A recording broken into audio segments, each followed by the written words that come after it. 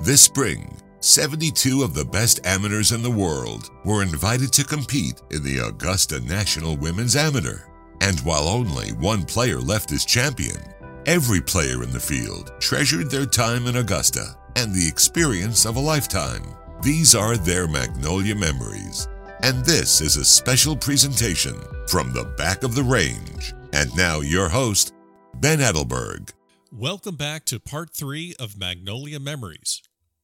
Stories from the 2022 Augusta National Women's Amateur. I am your host, Ben Adelberg. If you missed the first 2 parts of this series, you can go back and listen to them both in Apple Podcasts, Spotify, or wherever you get your podcasts. Let's get started with the final part of this series.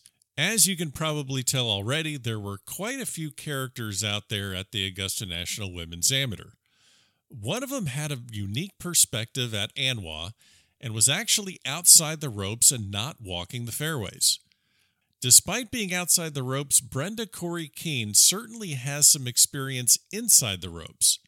She's a former 2-time U.S. Curtis Cupper. She's played in numerous USGA championships, and she was probably one of the very few golf moms on property that knows what it's like to be in the heat of competition at a prestigious amateur event.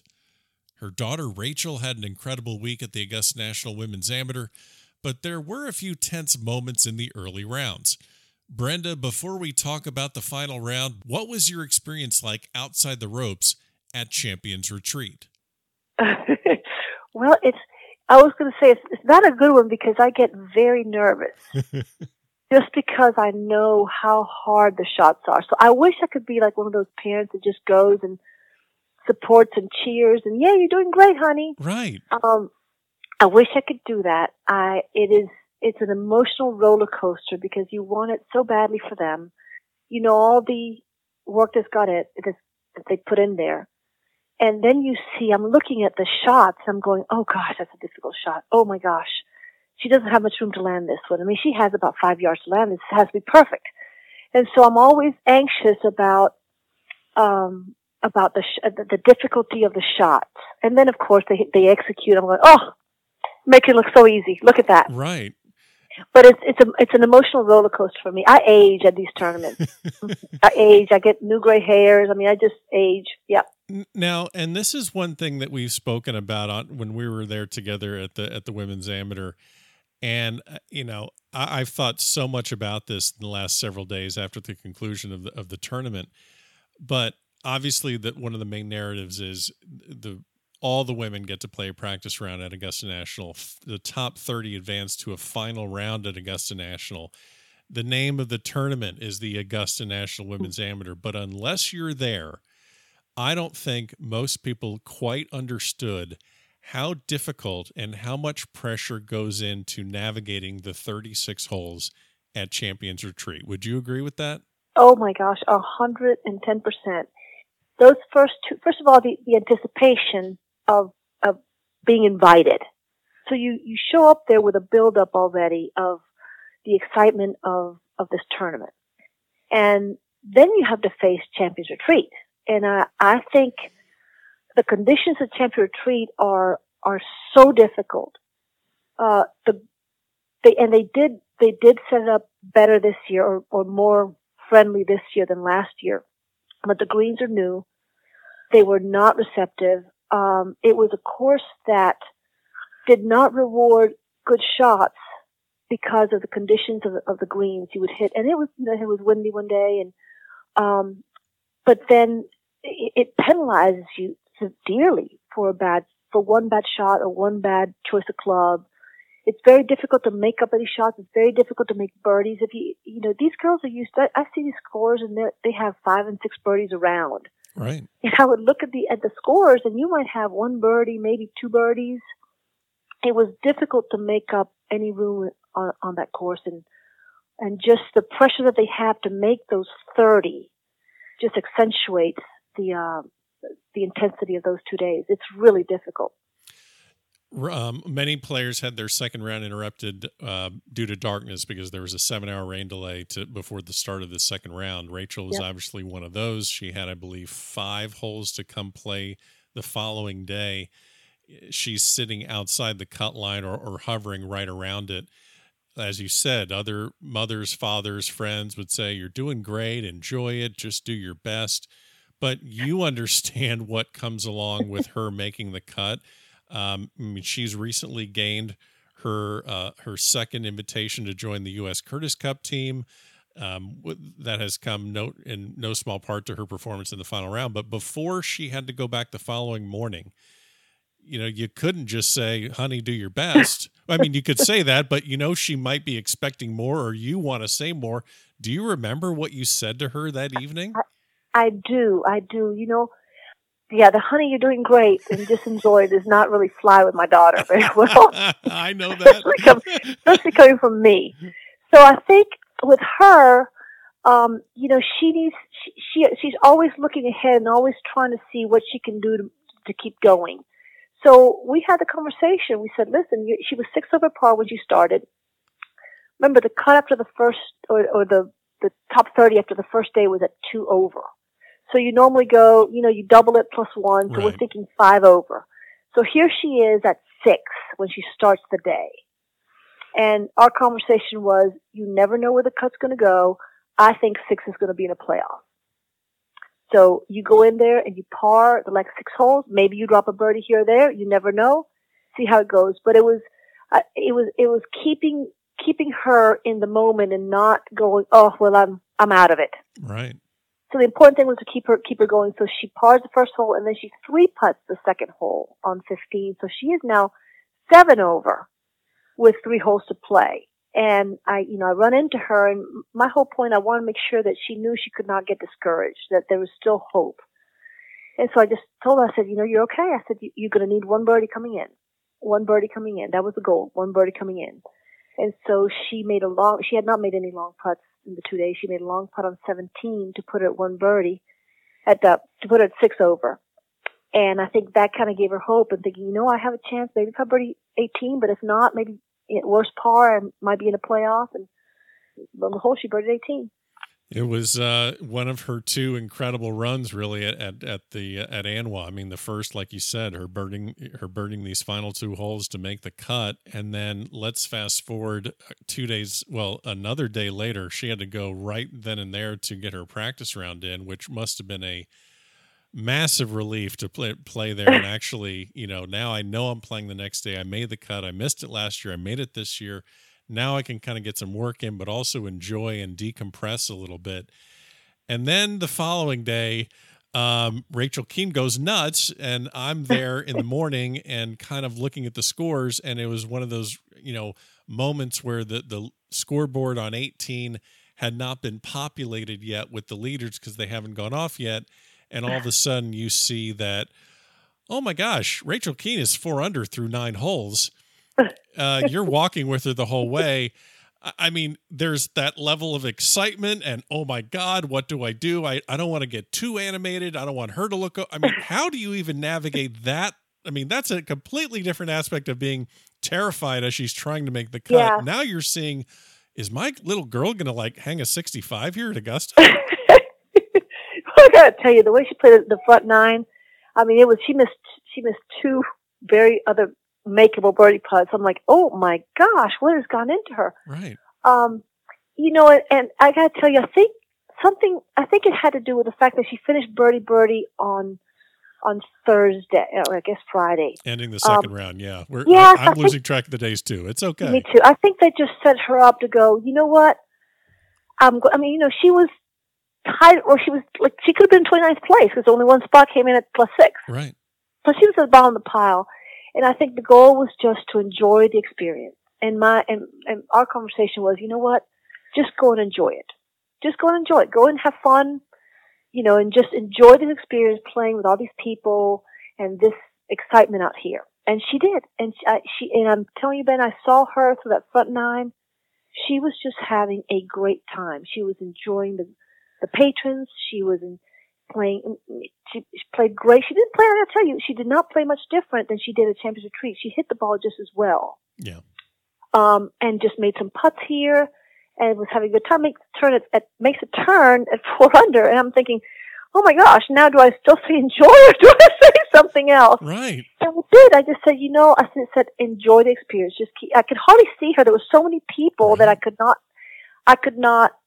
have a lot of contact with her, or even eye contact. So the times I did, I said, you're doing great. I said, just enjoy. I said, this is the icing on the cake. This is what you worked so hard for. Just enjoy. And she did. And it was one of those rounds that what comes first? You play well because you're having fun, or you're having fun because you're playing well? I don't know, but combination maybe. It was great. Yeah. Unreal and a great, it was so great to see that ovation for her on 18. I know 18, she had a little bit of a stumble there, but still, 69 in her first competitive round at Augusta National. Now, I know better than to just focus on one of your kids whenever we get to talk. That's right. So I know better. I have two others. Let's talk about Corey and Taylor. I got to meet Rachel's brothers there at Augusta National, and I met them, and they were fully engaged with the experience. But if you didn't know any better, they just looked like two guys strolling around with a couple beverages, taking it all in.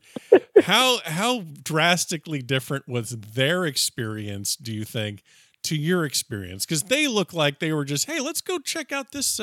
It's time for a sandwich and a beer, don't you think? That's what the vibe I got from them. They're just like, oh yeah, Rachel's out there somewhere. Let's go hit the merch tent. We're busy. That would be my boys. Corey said, "Mom, collect the cups. I need some cups to take home." Yes. Okay, not surprised at all. So they had a blast. Surprising. But they really were. Actually, they might have looked cool, calm, and collected, but they were suffering for her. They were, Mom, she's doing great. Mom, she's on the scoreboard. I'm like, yeah, I know. And it was hard to see each other. There were so many people there that you would kind of roam around. I would run into my husband. I would run into the kids. I run into friends. I run into so many Wake Forest people there. Oh my gosh. Rachel said, Mom, if I heard Go Deeks 200 times, I heard it a million times. I cannot imagine the support that I heard. So, but it was nice. The boys were just, what makes me happy, I see them so proud for their sister. And they enjoy being with her, and they enjoy the experience that they share in her experience. Taylor, I know Taylor, the youngest one, somebody said, are you the brother? Oh, he's the brother. And he just kind of pepped up. Yeah, I'm the brother. Thank you. Yeah, I'm the brother. I'm the brother. Yeah. Excuse me, can I have some room to see here? I'm the brother. Oh my gosh. So it was great. It was great to have the whole family there, because we don't have that very often anymore. Has Rachel informed you yet that she will be making the same number of Curtis Cup appearances as her mother yet? That is we don't have to say that. Oh, she's yeah. That was already yeah. Mm-hmm, Mom, 2-2 we're tied. Mm-hmm. She goes, and I still might have opportunities in the future that you don't. I'm just going to throw this out there. I would not fare to venture a guess on any of her professional aspirations. That's not what we're here for. But as much as I know her and you, and the glimmer of what I've picked up on the family, I would not be surprised at all if she postponed her professional aspirations to get 3 Curtis Cups over your 2. I would not be surprised in the least. Not at all. Just to spite me, right? Of course. I could say, she's like, I want to represent my country, but I also need to get 3 over 2. I will tell you, Ben, she is in such a good place right now. She is just, the part that I like is that she is in no rush to look at tomorrow. She is enjoying the moment. She loves college.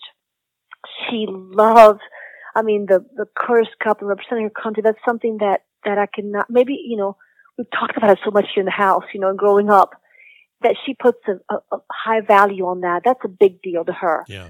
And she's loving it. She's loving the stage that she's at. And so we don't even talk about anything moving forward. We're talking about the ACCs next week. That's the next thing in mind. Yep. She's staying in the moment, which I like. Well, there's the ACCs, then are maybe another run at a national championship, and then the summer brings what it brings. Yep. So I'll be seeing you this summer. I'll be seeing you this summer. All I tell Rachel, I said, good time to be Rachel Keene right now, isn't it? She says, yes, Mom, it's kind of nice. Yes. Well, I think it's a pretty good time to be Brenda Corey Keene right now as well. But as she said, it's a great time to be Rachel Keene. Speaking of Rachel, this was not her first time playing in the Augusta National Women's Amateur. She missed the cut previously, so you know that the medalist from last year's U.S. Amateur and a member of the victorious U.S. Curtis Cup team wanted to improve on her previous performance. One of the more interesting aspects of the ANWA is the fact that before you can dream about playing in the final round at Augusta National, you have to successfully navigate those two challenging rounds at Champions Retreat. Now, Rachel, we know that you did manage to accomplish this feat and make the cut. What did you learn in your practice round at Champions Retreat that you brought with you into competition during those first two rounds? Yeah, so I think it's a super challenging golf course, and the greens had recently been redone. But I guess I had played last year and was probably a little more aggressive than I should have been. So my mindset changed this year. I was trying to, go out and make 36 pars and, know that like a couple birdies were going to fall. But, like the whole field was bound to make a couple bogeys too. So I played a lot more conservatively this year and just, tried to not shoot myself in the foot the first 2 days. Now, you had the benefit of speaking to a former club champion at Champions Retreat, and obviously he can tell you about, his name is Chris Blackburn, he can tell you a little bit about the mindset that you need to have, but what did he tell you that was perhaps some knowledge that helped you navigate that golf course that truly was invaluable? Yeah, absolutely. So Wake went down as a team about a month before last year's ANWA, and like you said, we had the privilege of playing with Chris. He was so much fun to play with. He's such a great player, obviously, but it's just so cool. Even when I came back this year, like he comes up to me on the range and was like, "Hey, Rachel, how are you?" And like he's just been so helpful. He walked Ryan, who was caddying for me, and I through like the whole locations during the rain delay, and like talking about where you can and can't miss it, and like up and down, and like which holes to be aggressive to, and just kind of that information that only someone that knows the course super well would know. But he's just, he really is just so thoughtful and looked out for us and tried to find us and help us in any way he could. And I think any chance you get to get some inside knowledge, you want to take advantage of it. And I think we're so thankful that he could share that with us. But yeah, I think it made a difference for me at least. Now you are one of four players from Wake Forest that were in the field: Carolina Chikara, Amelia Miliaccio, Lauren Walsh. I heard a lot of Go Deeks and Go Wake the entire time I was there. And, this isn't a collegiate event, and I'm sure this is not something that is lost on you, but I guess in a situation like this, playing at one of the biggest stages of women's amateur golf, just to hear the amount of support that you're getting because you're associated with Wake Forest University, did that hit a little bit harder that week for you? Absolutely. I mean, I think it's so nice to go and to have, your teammates there, even if it's not, like you said, it's not a college event, but there's just a little extra support and a little extra camaraderie there. And obviously Wake's had some success in the past. Jen winning this event the first year it was put on, and Amelia finishing runner-up last year. But I just think you go and to know that there's someone else in the field that's really rooting for you, just like you're rooting for them. I just think there's a little bit of comfort in that. And it's just kind of fun to go see them in the hotel and talk about the rounds like we would any other college round. Right. And I just think we have so much fun whenever we're together that it just made us all a little comfortable in a situation that not all of us were comfortable with to begin with. All right. So what was the wager between you ladies? Come on, let's what was it? Was it someone has to cook dinner? Was it someone has to clean the team van? What'd you have? What was on the table here for the ANWA with amongst the Wake ladies? Nothing on the table. Oh. But I really do think that we're such a supportive team. We really do root for each other, and at no point did it cross our minds of betting on it. We just wanted everyone to play well. And the hope was we actually signed up for practice rounds together, and then the rain threw it all off. But, just to enjoy the experience was just so much fun. Yeah. Well, a lot of people that watch the Masters every year, they obviously see, and now people that are watching the M1 every year, they want to see who goes out early and posts a number. And I mean, gosh, this year's Masters, just watching, Minwoo Lee, just I think 4 or 5 under on the front nine. I think it was 6. I think he shot 30 on the front. And I'm walking around there at Augusta National, just really soaking it in, and my first time on property, and watching the buzz and the crowd and hearing some cheers. And all of a sudden I look up on the big board, and it was not populated yet with any scores for the most part, but there's this line on the bottom that says Keen on it. And I think I can't remember who I was with, but I basically said, holy shit, Keen's going off. And yeah, 4 under through 11 or 10 or whatever it was. Now, you have 1 year as a frame of reference. You've played on biggest stages. You know what it's like to chase down a leader, but this is obviously a little bit different. What was that front nine for you where you obviously see where things are going? I mean, take us inside that, because traditionally it's the back nine where everyone goes nuts, but you get it done in the front as well. So what are you thinking around like hole 7, 8, 9?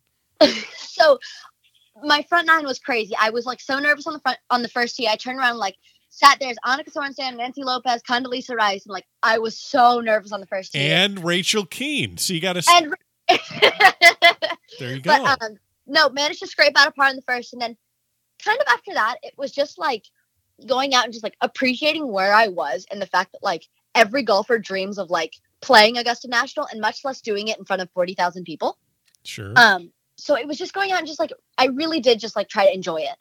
And I just kind of, I was really lucky that I had like an incredible caddy who's the coolest person in the entire world, but I trust him so much to where, I was asking him, I was like, all right, Sean, like, where am I aiming this? And he'd tell me where, and I would follow his directions. But I was lucky to see some putts go in, and it was really cool. I actually had that moment on the 5th green. I saw them put my name up on the leaderboard, which was like sent goose. I was like, I looked at Sean. I was like, oh my God, did you see that? He was like, I saw that. But it was just really cool. Like you said, there's almost a buzz going around the property.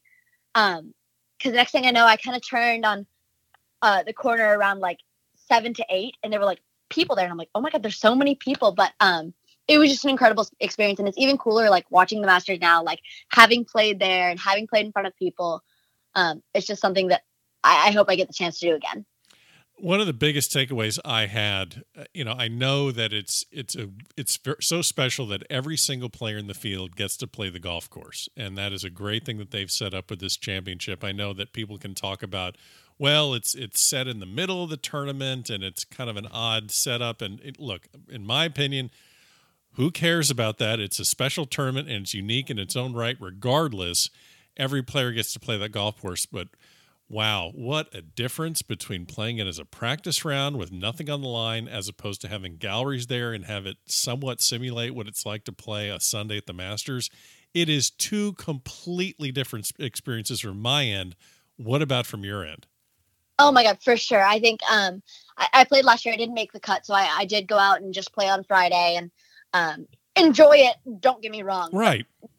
Nothing compared to playing this past Saturday, and just the people there and the walk up 18, and just with so many people out there supporting women's golf, and just people that everywhere I turned, all I heard was like, go Deeks, or like, good playing, Rachel, or like something like that. It was just so cool. It really did. It'll probably be the closest thing I'll ever come to playing in the Masters, obviously. Sure. And I get jealous of the guys that get to do it every year, but it was incredible. Nothing will ever compare to that again. Can you fathom what this is going to look like in 10 years? Oh my gosh, I can only see it continuing to grow. And I think just seeing all the little girls out and all the people supporting women's golf, like it is a testament to what Augusta National is doing for the women's game. And I can only see this thing taking off. Is Miliacho going to be playing in 10 years, or is she going to be in the booth with Jim Nance in 10 years? Hopefully both. Yes, good answer. Good answer. Talk to me about one person in your gallery. She was just I just spoke to her previously before speaking to you here. Your mom, Brenda Corey Keene. I mean, 2-time Curtis Cupper, and just like yourself now, about to be a 2-time Curtis Cupper. Had to throw that one in. I spoke to her very extensively about her experience outside the ropes. Obviously she got to you right as you were coming off 18, and no stranger to those kind of moments that you've had with her, hugs after, U.S. Women's Amateurs or NCAAs or Curtis Cup matches. But talk to me about that hug coming off 18 with her. Yeah, having her there was incredible. My whole family was there, and I'm so thankful they all made the trip. But yeah, nothing really compares to coming off the 18th green and getting those post round hugs from mom. You know, because sometimes the round hasn't gone quite as good, and the round is more of a comforting hug. And then sometimes you get lucky and you have a great round, and those hugs are more like, I'm so excited for you. But yeah, just having her share that moment with me, it really does mean a lot. And I feel so lucky to have a mom that kind of understands and gets it and has been in my position before. And she's had, she got those hugs from her dad, and now I get them from her. So it's something that like I hold really close to my heart. But I really do think that she was just super jealous all day. I think all she wanted to do was be out there playing. I think there's a little bit of jealousy there, but no, she's amazing. And I'm so thankful. She is my best friend and supports me and loves me unconditionally, which I'm so grateful for. You know, there's plenty of USGA championships that she can go play in that can get her in the conversation. I mean, it's not like she can't go out and do this. You gotta, kick her in the butt a little bit and say, hey, that U.S. women's mid-am, that U.S. There's other, I can't talk about that other kind of amateur she can play because I'll get in trouble. But you need to get her going a little bit, right? I think so too. I've brought it up. It's not that it hasn't been brought up. It's just she takes a little convincing sometimes. How about like being the only mother-daughter duo to ever play in the Augusta National Women's Amateur? How about something like that?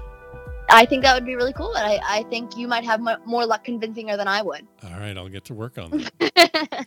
I don't know how I got roped into trying to persuade Brenda Corey Keene into making a run at qualifying for the ANWA, but I guess I'll have to do my best over the summer to get that done.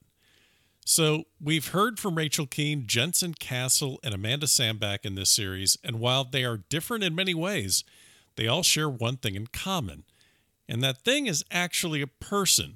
Ricky Sullivan works with all three of these players and helps them hone their game year-round. But as we have discussed, the Augusta National Women's Amateur is truly a unique tournament. So, Ricky, before the start of the ANWA, what did you discuss with these three players to help them build a successful mindset and approach? Well, they're all three very, very different, as you know. So the messages are always different. I'll start off with Rachel. I mean, we basically talk about the same things before every tournament is, hey, the one who controls their emotions the most is going to have the best opportunity to play their best. When you get to with Jensen, she's streaky, Sure.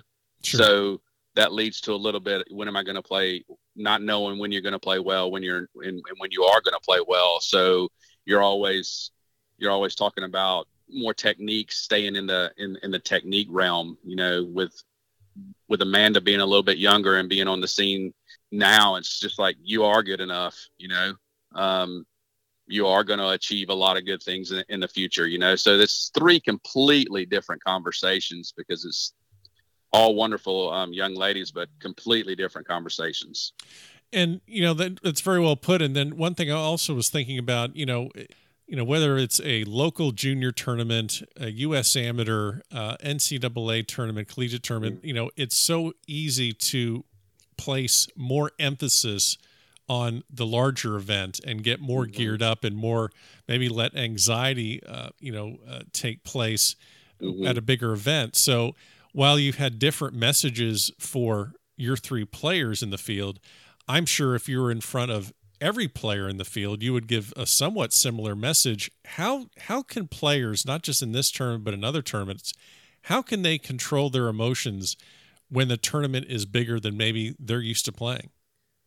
Well, I think great players, they learn that over time. It's like they start at a very young age. They start competing at 9, 10, 11, 12 years old. And everybody talks about, and I talk to parents a lot. They're like, hey, I'm like, why are you playing in so many tournaments? And we're trying to get, tournament experience. And that's kind of a buzzword, Sure. Comment. And I'm like, well, can you explain to me what you think tournament experience is? And they're like, they can't really explain it. And I'm like, well, tournament experience is that you're more comfortable playing in a tournament than you are just playing with your buddies, and then you learn from playing tournaments and what happened within those tournaments. With these with these three young ladies, they play in so many big tournaments throughout the year. Obviously, they're not all as big as the Augusta National Women's Amateur. But the main thing that I talked to all three of them about that was the same is they're playing so much golf this time of year. And it's kind of like that open space right there from the NCAA tournaments to this right there, and then straight into postseason. And it's about time management. It's about, hey, you got to take some time out so that your brain's fresh, and that's the difference between amateur golf and professional golf, I believe, is that you learn time management, not only physically, but mentally, and more importantly, emotionally, that you're excited to play. If you played a tournament round every single day for 365 days a year, you wouldn't be better on the 365 day because you'd be wore out. Sure. So we talk a lot about that. I think they're playing so much golf right now and during that time, and especially right now in the postseason coming right off of that you don't feel it mentally exhausted. I mean, you don't feel physically exhausted, but you can be mentally exhausting. So we talk a lot about that stuff. Most of the time when really top tier players aren't performing well, it's usually down that line. I've just been playing so much, I need to get away, right. And I'm a big believer in that, especially in this day and time. It's like, well, if you're not practicing, then you're not preparing. Well, sometimes you're preparing laying on the couch watching Netflix, Yeah. And that can be hard to explain to people, Yeah. Not asking you obviously to pick, a moment with one player over the other, but there may be a moment in this tournament for you that was maybe a breakthrough between you and a player, or just a moment that really stands out. Is there anything that stood out that you experienced at the ANWA this year?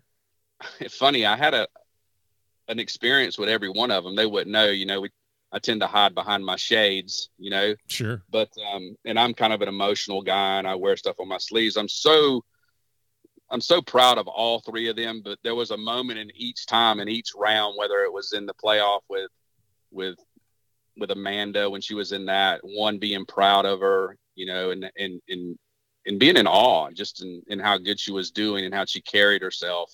And then, you have the emotions of when she didn't get through, and it's always hard to see somebody you care about, upset. Sure. So I experienced that, of course. And, and Jensen was playing well early, and she was up and down and played well the whole time. And, to see, I've been with her for a lot longer than Amanda, and to see where we started, where she couldn't break 80 at all 6 years ago, and basically had lost her game, and trying to find a place for her to play in college, and what was the best place for her to be in that tournament and be the U.S. amateur champ and playing at Augusta and making birdies on holes that we've all watched on TV and walking those fairways. It's just like, you almost want to pinch yourself. And then, Rachel, I think her and all these girls, they come in every week and they're front runners, and they're expected to do so well. And I think Rachel was putting a lot of pressure on herself going in, and then to birdie. I only saw her play two holes at Champions Retreat, and it was her last two holes. And to watch her birdie those two holes, and the emotion that came out of her on the 36th hole, making that 12-footer to get through, and just the thrill that she showed to make the cut at such a big event, when she's won big events. Right. She's won some pretty big events, and she showed so much child joy to make the cut. And then I said to her, I'm like, you got the momentum. I mean, 29 players were 5 over, even to 5 over. I mean, anything can happen.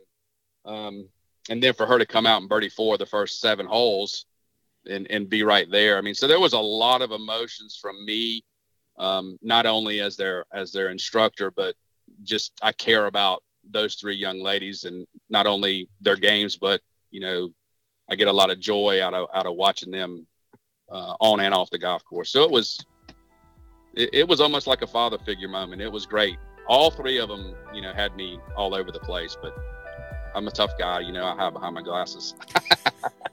One of the more impressive feats that was accomplished at the ANWA this year belongs to Bea Wallen from Florida State University. There are a handful of women that have played in all three ANWAs. Bea is one of them. And while some have made the cut in all three appearances, Bea is the only woman in history that has been in the top 10 in all three Augusta National Women's Amateurs. Thanks to Adam Woodard for mentioning that fact earlier in the series. And this year, after two sensational rounds at Champions Retreat, Bea found herself in the final pairing in the final round. Now, Bea, you didn't have the traditional 2:50 p.m. final pairing tee time that the men have at the Masters. You had something a little bit more manageable, like 10:30 a.m. So what was your evening and the following morning like before the final round at Augusta National? Well, we didn't really have much time the day before because I was super tired from getting up like really early and just getting to play like 1.5 hole and then move on to the practice round at Augusta National. Sure. So I was just, that day was really long and I was super tired, so I didn't really think much about it. I was just like, putting in the work and then kind of went to bed because I was exhausted. Right. But I mean, I was super happy that I put myself in that position to be in the last final group. Just being in the final group is so cool, and just having that feeling on the tee, just hitting the last couple of tee shots, the first tee shots. So I was just happy, and I had it as a goal of mine to get to play in the final group before I got into the tournament. You're no stranger to the ANWA. In fact, you are the only woman in history to finish in the top 10 in all three of these tournaments. You were the only one in history to do so. And I think it's important to, I'm very curious, reflecting back, T7 in 2019, that was the first year, and that obviously had the crowds. Last year was a little bit more reserved volume-wise due to COVID. Just from looking back to the first year and then what you just went through at the ANWA of this year, how much has this tournament grown from a player's perspective? First year was also like a lot of people and everything was so new. Like that was the biggest tournament I've been playing in before as an individual. And everything was just, like so big, and your eyes was just like huge, and you didn't want to miss a thing. So you tried to like take in everything, and just, it was like a lot. I've never been doing like that much media before, and it was just like a lot, but it was also super fun. But I feel like when you're so new to all of that, it kind of takes more energy out of you. And then this year I kind of knew, how it was going to be, how the week kind of looked, like scheduling stuff with the dinner at Augusta, and kind of like the other dinners.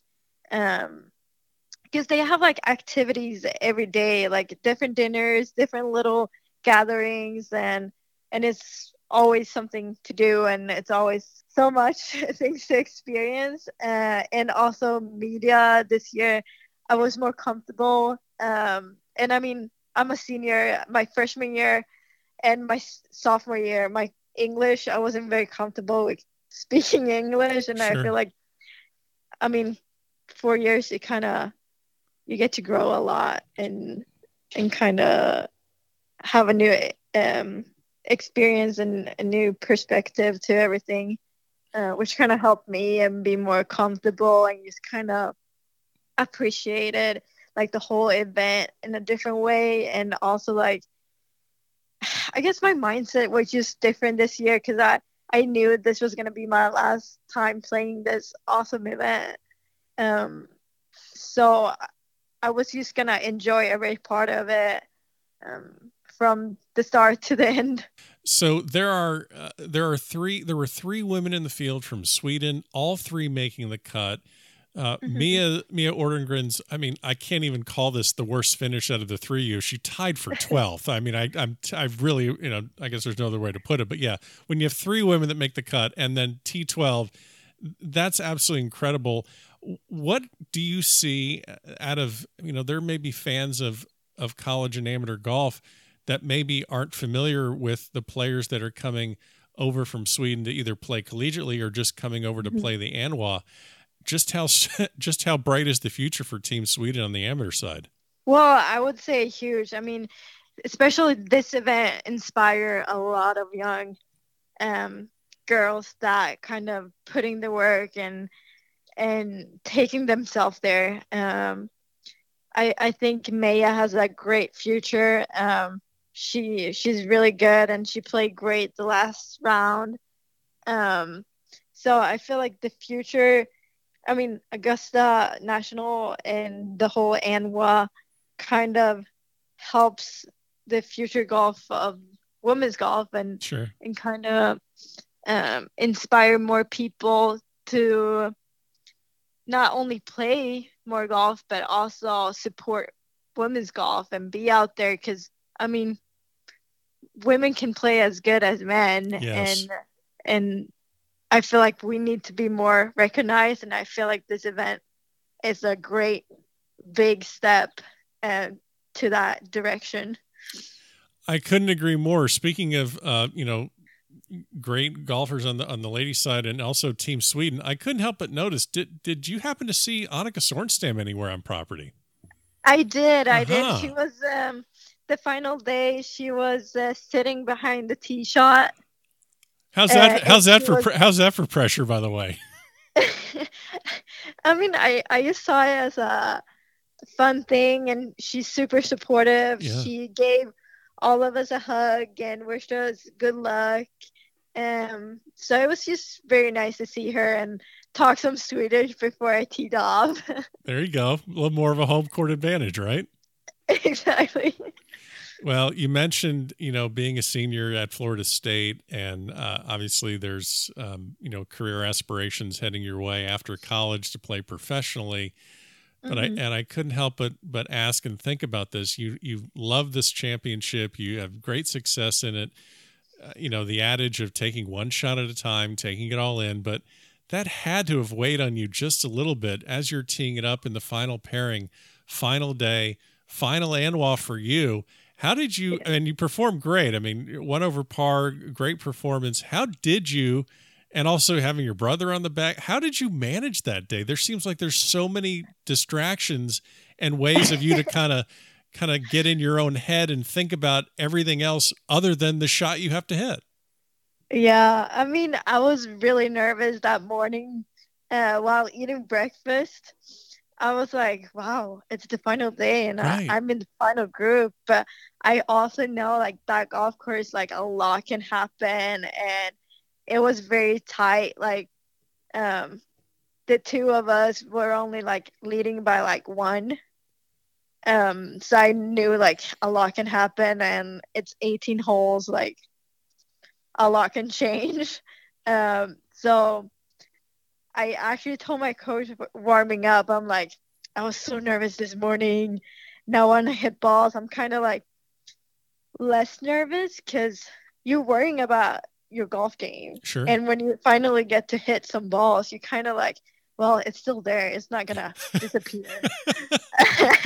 So just like taking shot by shot and just like, you know, commit to every shot. And that was what I kind of tried to do. And I mean, I didn't have the best start as I wanted. I had a little difficult picking like the right club. I was either like long or short of the pin and didn't really give me a lot of birdie opportunities, the front nine.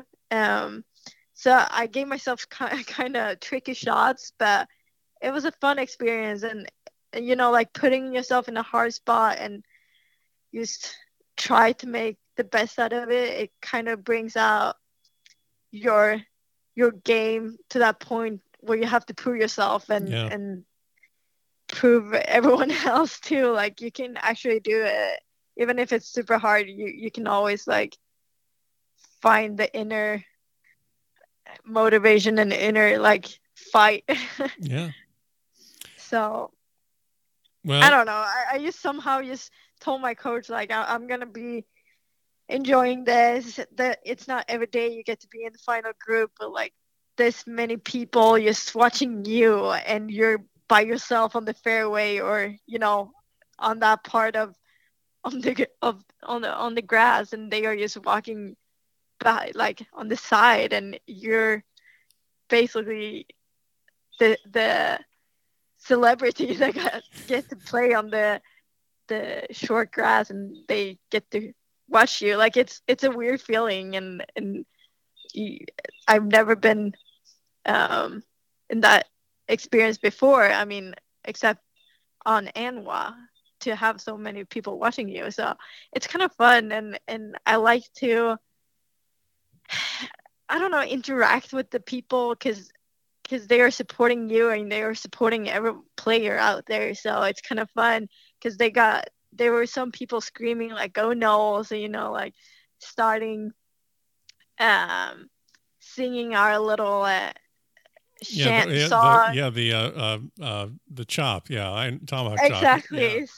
So it was kind of fun to like do the little chop and say "Go Knowles" back, or just like be appreciative of like the time they have taking to be there and stuff like that. So it was a lot of fun. It really was an incredible achievement by Bia that will never be repeated again in history. That is something that she can take with her for the rest of her life. As everyone already knows, the eventual champion of this year's Augusta National Women's Amateur was Anna Davis. The 16-year-old from Spring Valley, California, posted a final round 69 at Augusta National for a one-shot victory. Much of the narrative regarding Anna seemed to revolve around her calm demeanor on the golf course and her sense of style.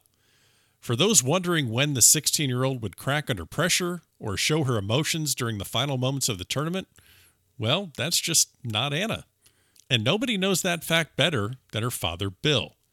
Bill, we all know how this story ended. Let's go back to the beginning of Anna's Augusta National Women's Amateur journey. Did you get the invitation in the mail? Did she get it? Walk us through that if you don't mind. When it came, she was out of town. Okay. And she might have been in Florida at the time. I don't remember, but we knew it was coming because when she won the junior PGA, that was part of the deal that she was going to get exempted into it.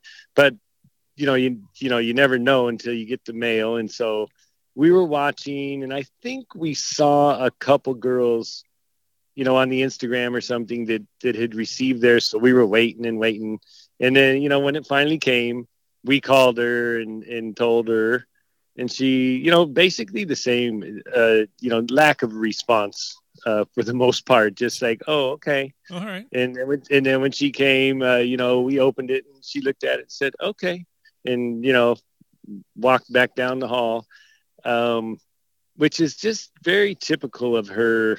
People send her trophies in the mail and that she won or something. She go, okay. She really didn't, we kind of have to force her to come in here and hold this, and we're going to take a photo of it okay. with you. She's just, there was no excitement outwardly at all. I know she cares, and I know that it's important to her, and she feels, a certain amount of, say pride or satisfaction that she's done these things. But there was, it's pretty nonchalant. Okay. We kind of get mad at her for that sometimes. Do you think, do you care? Do you care? Come here, Anna. We want to talk to you about this. We're excited. We want to talk to you about this. Tell us something. And, right. A shrug of the shoulders and, nothing. So do you think that it's because she's just so competitive and wants to be in the moment of actually competing that the other stuff is just doesn't, not that it's not important. It's important to get the invite. It's important to get the accolades and do an interview and things like that. But at least my initial read is that she just likes being in the arena, and the other stuff maybe just isn't as exciting. I think that's a really good point. that is what she enjoys, is playing and winning, and everything else. It's kind of like, okay, that's done. Right. Even with this last couple of weeks, it's like, yes, she's happy. Yes, she's aware of what she did, and that it was, that it's sort of an important thing, and it got her these exemptions and created these opportunities for her. But she has definitely moved on to where, okay, great, and now we're going on to the next thing. When's my next tournament? That's and awesome. And yeah, it's exactly. I think it's a good understanding she has about golf, that, and I'm kind of, beat them up on this stuff too. It's like, okay, great, that's good, and now it's over, and now you're only as good as your next tournament.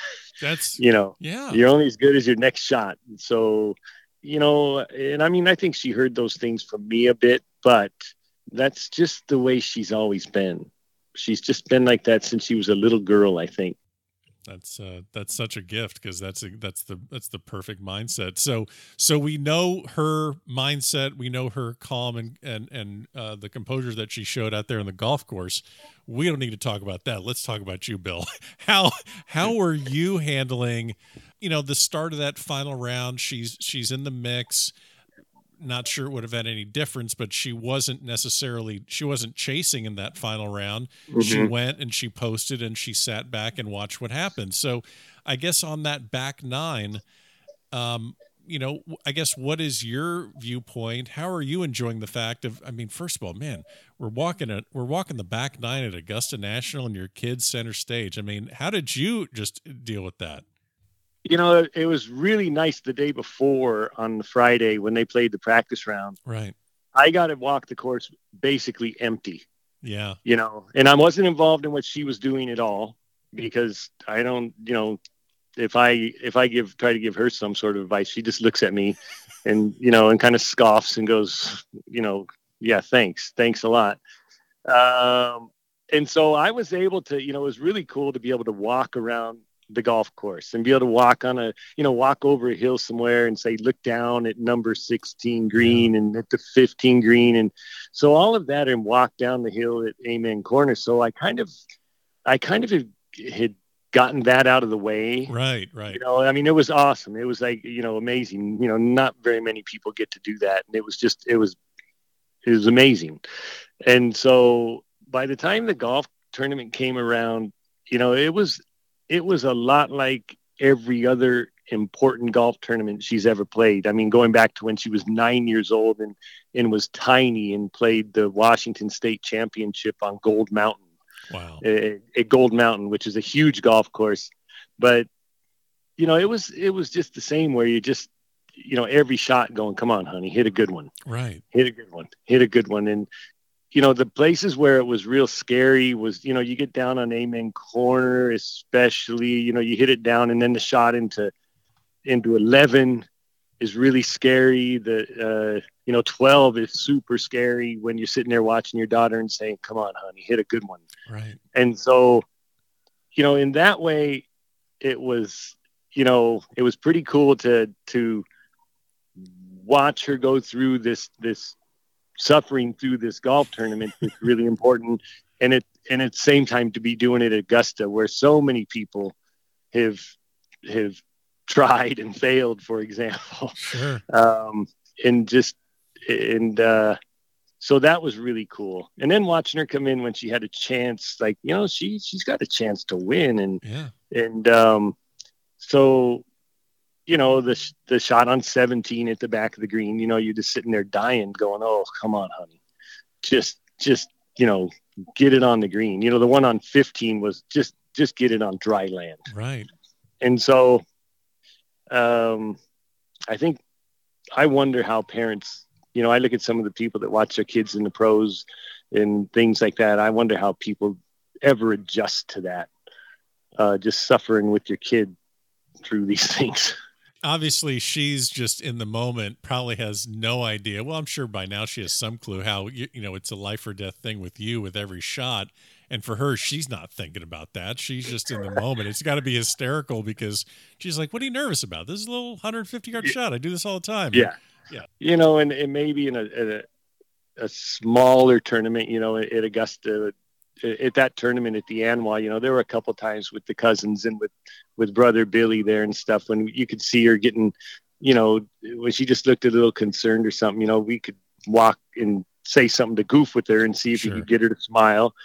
But generally in a tournament, if she sees me and if I don't look good, she'll be the one that looks at me and goes, "Hey, Dad, take it easy, will you?" Oh my gosh, you know, that's too funny. Where you know, I'll be looking at her going, you know, you just hit one in, you just hit that one in the bunker, and now you hit this one over here behind a tree, you know. And she looks at my posture and then reprimands me and says, Dad, it's no big deal, knock it off, you know. And then, you know, it's kind of like in the press conference when they said, "Where do you get your composure from? Your mom or your dad?" And she says, "Well, neither one of them are very composed." You know, and that was one of my favorite parts of the. I mean, her press conference honestly turned into a little bit of a celebrity roast. Not that she's old enough to know what those are, but I mean, yeah, it looked like almost like she was kind of roasting you and the family a little bit, saying, "Yeah, I don't know what they were doing out there with the bucket hats," but I was, that was great. Yeah, it's you know, fairly typical. You know, her mother and I, we're both pretty nervous, antsy people, worried about dumb stuff all the time. And you know, it's funny that she said that, didn't say, yeah, she's kind of right. And I think somebody asked her about it later, and I said, yeah, Anna, that was pretty harsh, don't you think? She said, Dad, whose parents aren't like that? You know. And I thought about it, and I said, you know, that's what a 16-year-old girl would say. You know, all they're ever thinking is, leave me alone. Right. You know, so. Well, she had an incredible final round. I mean, gosh, you know, she birdies 2, bogeys 3, really just cancels, you know, really just swaps a birdie for a bogey, and then goes 3 under par on the final 15 holes at Augusta National with the crowd and the pressure. Just really incredible. I remember people talking in the presser about sometimes she travels to tournaments by herself. Do you remember maybe the first tournament she went by herself to? I mean, was it going with? Oh yeah. Okay, so tell me. I have to hear this story. That was last March. Okay. Last year she was still 15, and we got her. We applied to get into the Kathy Whitworth. The Kathy Whitworth Invitational, which is in Dallas. It's a pretty old tournament and prestigious tournament, so we were super happy to get in it. Sure. And so when I talked to the lady, I said, "You don't by any chance have housing for, you know, where you could just send your kid, do you? Because we work and it's right in the middle of everything." And by chance, she said, "You know, I might have somebody." And I was like, "Okay, well, if you do, let me know." And then she called and put me in connection with people named Robert and Allison Green, and they agreed to pick her. You know, they said, "Oh yeah, she can." They live on the 17th hole, of Mira Vista, right? And so they said, "Oh sure," and they drove. You know, we sent her on the plane. We had to pay because she was only 15. Had to pay extra for them to hold her hand, And yeah, they went and picked her up, and they took her to their house, and she stayed there 5 days with them, and they were just like awesome. You know, she wanted to stay there. You know, she ate way better there than at home, and Allison is like a great cook, and she would tell me, "This is what we're having for dinner, Dad," and I'd go, "Oh, yeah, sounds good." But you're trying to get into this tournament next year, aren't you? Yeah, and so they were just super nice. And then, you know, and drove her another, whatever it was, half an hour to an hour back to the airport after 5 days. And that was a huge thing for her. That was like a huge confidence builder for her. That she told me she was really nervous and scared at the very beginning. And then after a while realized, oh, this is no big deal. It's like, oh, I don't need mom and dad bugging me on these things. So, you know, every chance, and ever since then, you know, kind of created a monster, because ever since then, anything that, you know, she got in the Wyndham Cup, right, and she traveled to that on her own. We have a friend, Aunt Ginny, that lives near Tampa, and so she's gone with she's gone with Aunt Ginny, I think 3 or 4 times, where we send her to Florida, and then Ginny takes her in Florida. Ginny stayed with her in Washington at one of the Rolexes, and she likes doing that. We're talking about what to do this summer. Wow. And it's like, Dad, you guys don't have to go if you don't want to. She's trying to get rid of us, I'm sure. So, it's like, you don't have to go. And it's like, oh, okay. She goes, I don't mean anything bad by it. Right. Sure. But yeah, it's funny. Okay, dear. But that's great, because like, and you know this because you're a parent, you're an adult, and you're not looking at it as this year when she's 16. You're looking a little bit down the line and thinking, okay, if she's this confident and this, strong and composed at 16, not just on the golf course, I'm talking about in general. I mean, she, it's only going to serve her. It's only going to be a huge advantage to her just, socially when she's, 18, 19, 20. I mean, there's so many upsides to this that she doesn't even realize yet that you can see coming in the next 3-4 years. We kept a real close eye on them, I would say, till they were out of 8th grade. And now, we've tried to give them their independence and let them make decisions and do things. It's scary, it's scary taking your eye off them. I mean, in my case, it's scary taking your eye off them and letting them go and do that. But it's their life. They have to, I'm talking about her and her brother. In my case, they have to decide these things. And I'm a high school teacher, so, high school boys. And so, 16, 17 years old, in my perspective, after 30 years of doing it, you kind of are who you are. Yeah. And, that stuff only changes on TV. It's only on TV where in 30 minutes, a person completely changes who they are. Right. And, so I don't know. I think it's good that they become more independent, they have their own life. And if they, say they want to still hang around with us, then that's a good thing.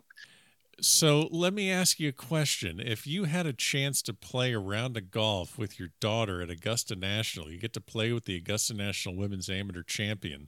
And be honest here, Bill, how many shots aside are you going to need to get from your daughter? If we play from the same tees? Yeah, same tees. And just remember, this is a recorded statement you're making right now. I think when they were 12 was when both of them, when they passed me up. Before that, I could always beat them. Okay. And when they were 12, after that, that was when, the laughing and the ridicule started. Now it's just like, they just like, oh, Dad, that's awful. But I would say now it's like I always tell her now, if you give me a week and you give me a week to practice, if we played like 6,300 yards, got to be like 6 shots at least. Okay. We've reached the end of the series, and it's only fitting that my last conversation is with the new Augusta National Women's Amateur Champion, Anna Davis. Anna, your composure on the golf course is really something that stood out to the fans and the media. You appeared to be in complete control at all times. Have there been tournaments in the past where you allowed your emotions to get away from you? And perhaps it was one of those experiences that allowed you to turn a weakness into the strength we saw at Augusta National? Well, like in the past year, I've had like so much experience, like playing in like the last group and being like, being in contention. Right. So I think I've learned from those experiences quite a bit. But I think back at like Valhalla when I was playing, I was like in the 3rd round, I like went a little crazy and I like made like 3 bogeys in a row, like on the starting holes. And I was like, okay, you kind of need to get it together because you want to win this tournament. Right. And I think that was definitely a tournament where I learned like how to just like keep my head in the game, because if you're not, then you're not going to win the tournament. You're not going to do very well. So really, you're basically adding this aspect to your game. I mean, this is something you wouldn't show up without, you wouldn't leave a wedge on the range. You wouldn't forget your driver. You wouldn't, roll up without your equipment. This is part of your equipment. This is modus operandi for you to be successful. It's a huge part. Yeah. What were your expectations coming into this? You're 16, obviously reigning junior PGA champion. That's one of the largest junior tournaments in the country, but still, know who you're going up against, and also just dealing with the enormity of two golf courses you probably have never seen. So what kind of expectations did you have just coming in? Obviously that changes as you progress. Yeah, going into the tournament, I was like, my goal was to make the cut. Okay. That was my main goal. But I wasn't putting like extremely high expectations or putting a lot of pressure on myself, because I knew it was like my first time playing, and I kind of just wanted to have fun, considering I'm playing Augusta National. I'm playing like the biggest amateur event I could play. Right. So I was kind of just trying to have fun and not take myself out of it too, because I wasn't having fun. Well, I'm sure when you shoot 70 in the first round, that probably was the best thing for you to get a good one under your belt early, because they're like, I'm in a tournament now. Yeah, exactly. I think going from like round to round too, like my expectations were like changing, and into like after the first round, like I knew there was a good chance that I could win. You said in your presser, which I thought was incredibly entertaining, because you're looking at someone that's 16 years old, and a lot of the people in the media room are there's all different ages, but for the most part, if you want to, it's 30 to 50-year-old men in there that know every bump of that golf course, and every Masters highlight is just etched in our brains. And someone just won at Augusta National that really hadn't watched very much of the Masters before, of course, because you're 16. So, have you watched your highlights since? Have you watched the Masters this week? Have you taken a little bit more in visually to say, oh, I was there, or wow, now I see the elevation of that shot on TV. Does it maybe resonate a little bit more? Yeah, I think I watched yesterday. That was the only day I watched, but I watched yesterday, like the final, like back nine, I watched like Scotty's entire round. Sure.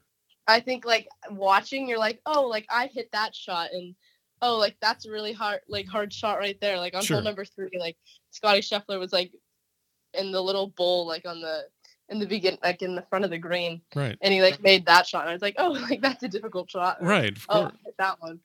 But yeah, stuff like that. Yeah, it's interesting to see that happen. Now, did you see Rory shoot 64 out there? Yeah.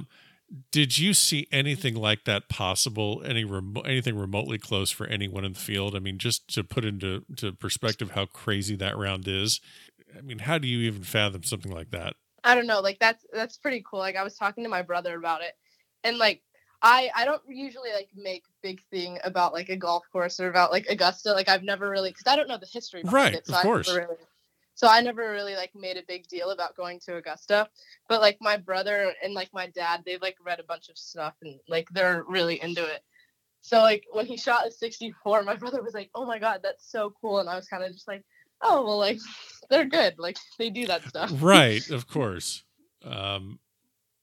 Yeah, I was watching that and just trying to see how that would relate to, I absolutely think there's a 65 or a 66 or even a 64 that could show up at Anwa one year. I mean, you just never know. No, sure, for sure.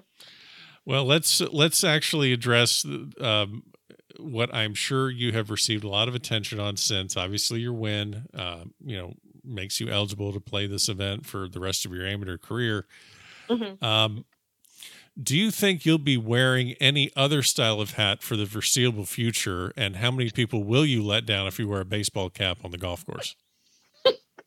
Okay, so You did this to yourself, Ann. I mean, this is not. I know. Yeah. I know. No, I know. I think I've got it all planned out. I think I'm gonna wear a bucket hat on the last day of every event, because I just can't go every event wearing a bucket hat all the time. Yeah, I feel like that wouldn't work out. so that seems to be a smart plan, but yeah, that is going to follow you for quite some time. I mean, obviously it's your thing. You like do, but it's like, okay, well, you own that now. I mean, can you imagine if you roll up next year just wearing like a visor? Oh my God. They'll shut down the tournament. They're like, wait a minute, hold on. Can we get a fingerprint scan on this? She says she's Anna Davis, but no, it's not possible. Yeah, I know. I did that to myself. I like the fact that the whole family got in with the bucket hats too, and it was like their idea though. Oh yeah. now they own it now, and you're just along for the ride, basically. No, exactly. What is next for you? Obviously, spring break. You're obviously doing something really unique for spring break. We're just playing golf. We're not going to address that. But what is next for you this summer? I think. Do I see you're playing Women's Western? I am. All right. Well, I'll be there, and maybe not wearing a bucket hat, but I'll be there. What else do you kind of have on your schedule? I mean, obviously, you can't come down from anything like this. This is going to follow you for the rest of your amateur career. Like, how do you kind of set your schedule? And then you have to navigate the whole college process. I actually think it was a great thing for you to be too young to have to deal with college coaches at that point. Yeah. No, I have a lot of stuff this summer because I've gotten a few exemptions into like LPGA events, and I have an exemption into the US Open and the British Open now. So a lot of tournaments are overlapping, so I kind of have to go over my schedule and see what I'm going to play now. But yeah, I'm looking forward to the college recruitment process. We'll see how that goes. It's going to be very overwhelming, but we will see. I'm just picturing all these college coaches wearing bucket hats and following you and watching you. No. Oh yeah. Oh, it's going to happen. I guarantee there's going to be a bucket hat story you're going to have in about 6 months. That's going to be like, really? Okay. It's just a hat. Just my choice of headwear. It's just a hat, folks. And with that, we have reached the end of our 3-part series here at the Back of the Range, Magnolia Memories, Stories from the 2022 Augusta National Women's Amateur. Congrats again to Anna Davis on the victory, and thank you to all of the guests that participated in this series. If you lost count, there were 17 different people that shared their memories and thoughts from the Augusta National Women's Amateur. If you missed any of the previous 2 parts, go back in Apple Podcasts, Spotify. It's available anywhere you get your podcast. And always follow along on Facebook, Twitter, and Instagram. And every episode of The Back of the Range is available on our website, thebackoftherange.com. Special thanks to Augusta National for inviting me to be a credentialed media member for the first time at the Augusta National Women's Amateur. We'll see you next time here at the Back of the Range.